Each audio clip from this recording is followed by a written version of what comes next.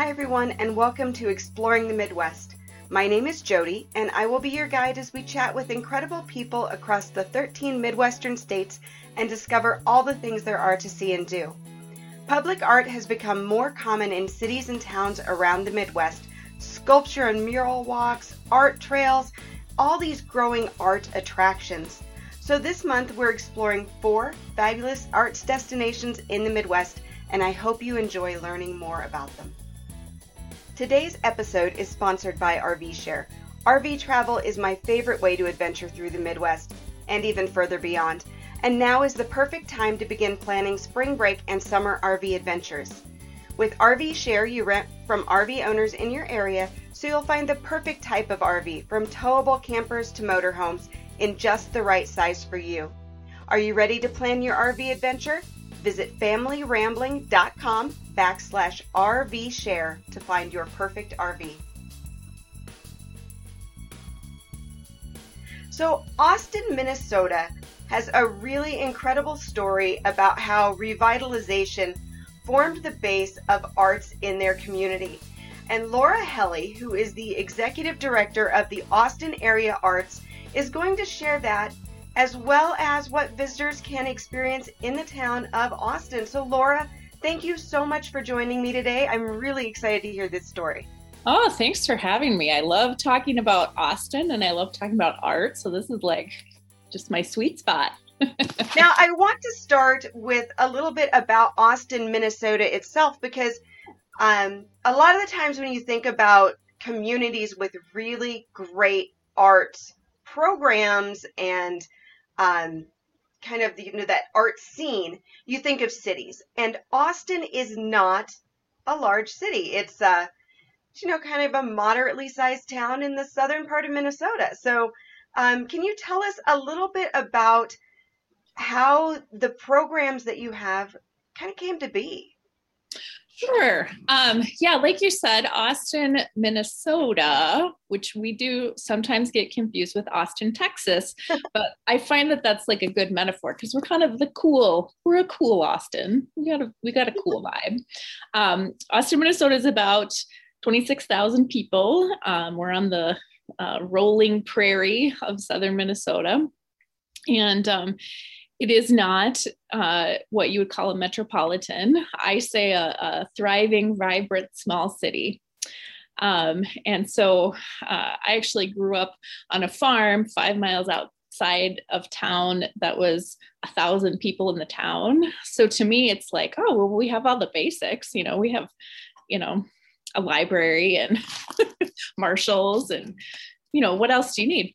So, yeah, it's not what you'd consider your typical metro, but it has a long tradition of excellence in the arts, in all kinds of arts, including music and visual arts. And back in 1990, we had a historic movie theater that was sitting empty. It had been built in 1929 and operated as a movie theater for a long time. And it was one of those atmospheric theaters where when you walk in, you're transported to another place in time. So it looked like a Spanish villa under the stars. There's a domed ceiling that's painted blue and starlight shine through, and sometimes clouds can move across the ceiling. So it had played first run movies up until 1972. And then it went out of business as a movie theater, and it changed hands a number of times, including one owner that turned it into a nightclub and painted everything black. Gosh. All of that decorative atmospheric theater got painted black, if you can even imagine.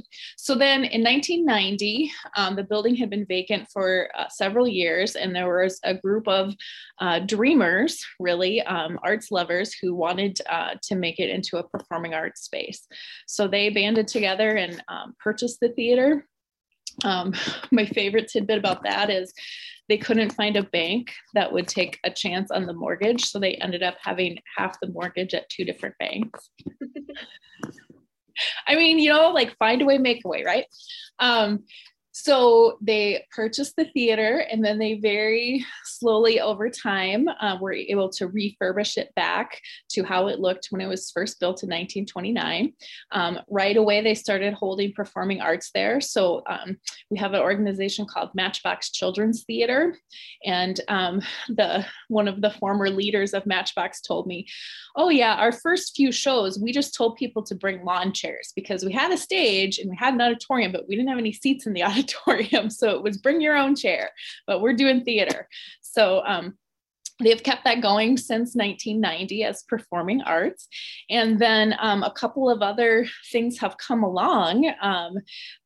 Several of them came out of effort called Vision 2020 back in 2011 in Austin. A group started doing kind of some future visioning, and they called it Vision 2020. What are some things we could get done to improve the community by the year 2020?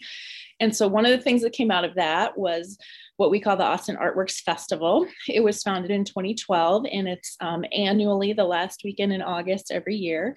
And we bring in fine arts, exhibitors, author stage, live music stage, arts demonstrations, anything you can think of arts, and it's in the heart of our downtown. So that's came under the Austin Area Arts umbrella, along with performing arts at the Paramount. And then 2 years after that, in 2014, we brought to life the Austin Artworks Center. At that time, there was a small arts nonprofit in our mall, our dying mall, called Austin Area Art Center. And the mall was actually closing and being torn down and redeveloped. They needed a new home, and there was another vacant building downtown. This one was an old bank building that was built in the 1890s. So Austin Area Arts formed a merger with the other arts center and brought them in and did the fundraising to remodel the building. And so now we have, I like to say, three stories of art. We have a clay cavern in the basement where you can throw clay on the wheel, and we have a kiln and so forth. And our main floor is a retail center with over 100 artists selling their original artwork. And then the second floor is a gallery, which we also use for classroom space and events. What an amazing use of a mall. That's just incredible. And yes, the growth that came into town with basically the realization of that dream of that theater. It's like everything just built upon that. And I think that is just such an incredible story, how everything just, this was good, now this can be better, and just kind of building one on top of another.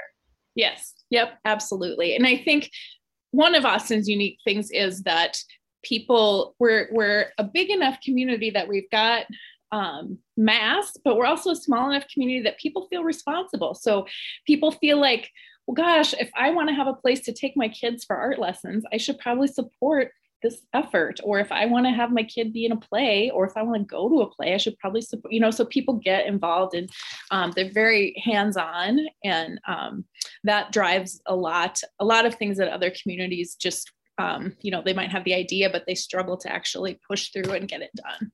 Mm-hmm. And you do have so many opportunities, and what you've kind of laid out about how the community really supports it goes with your mission of art that connects.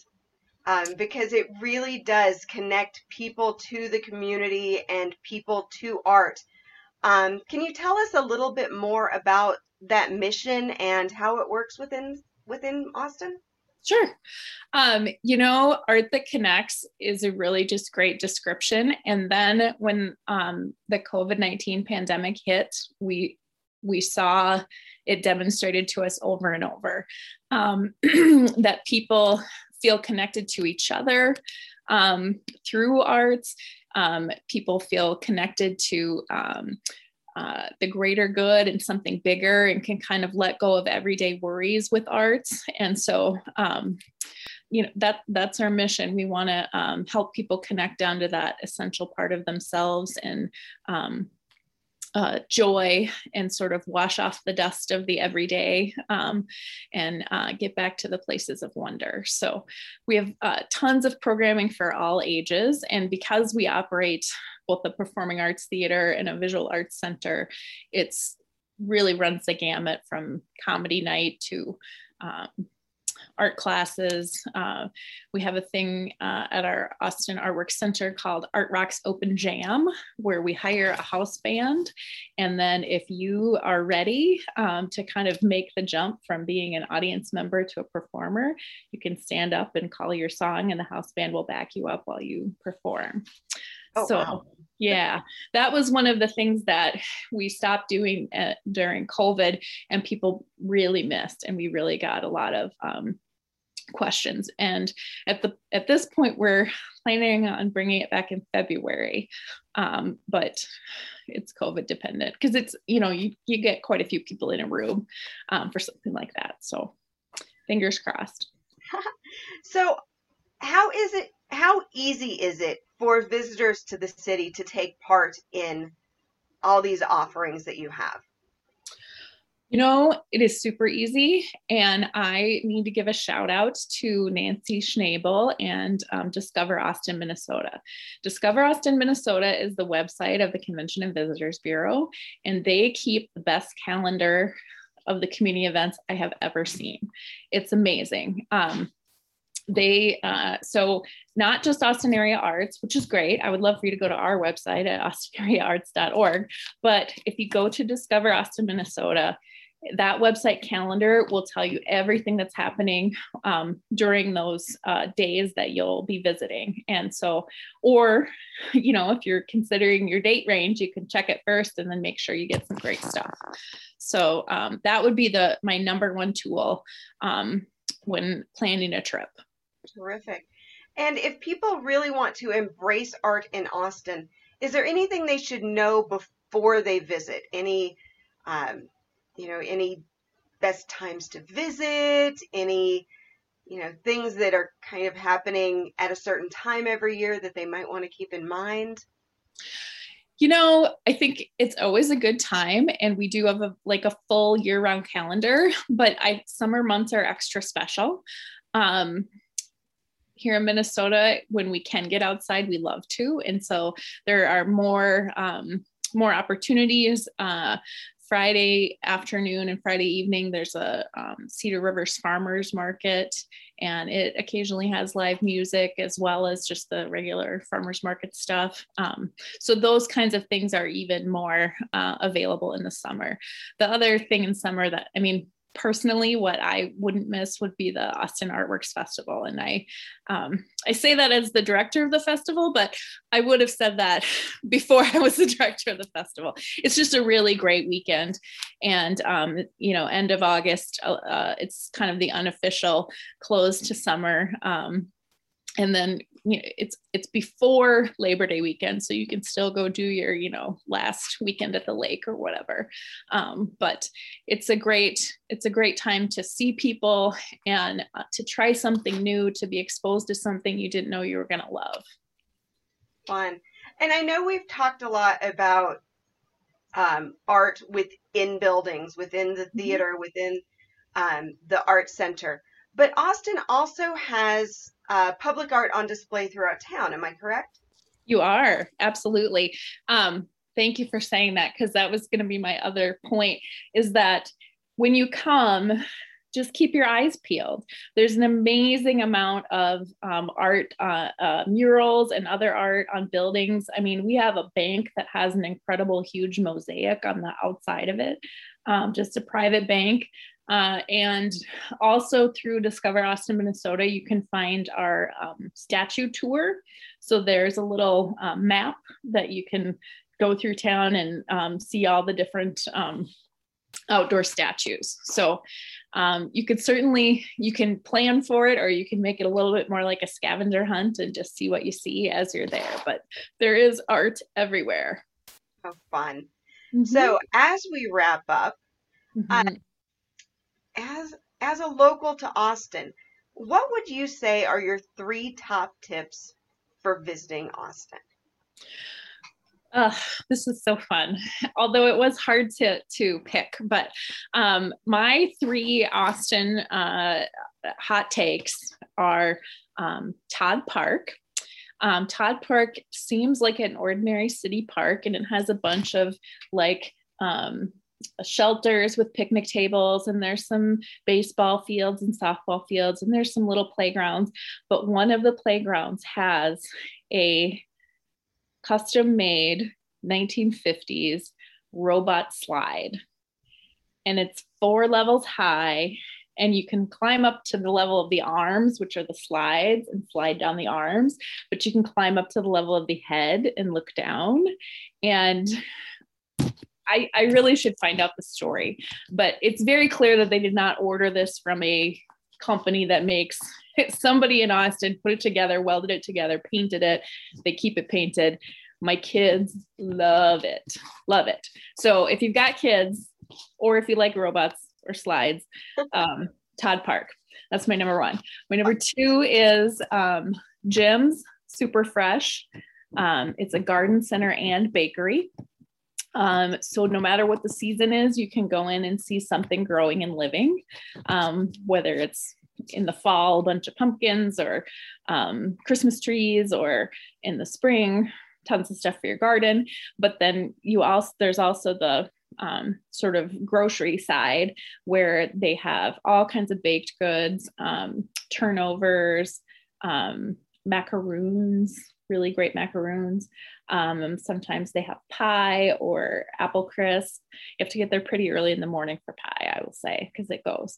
But then also they have a bunch of fresh produce and things like cheese curds and salami, all kinds of the just fun treats. Pretty much whatever your treat preferences, they will have it, and they'll have like that super high quality version of it where it's worth the calories.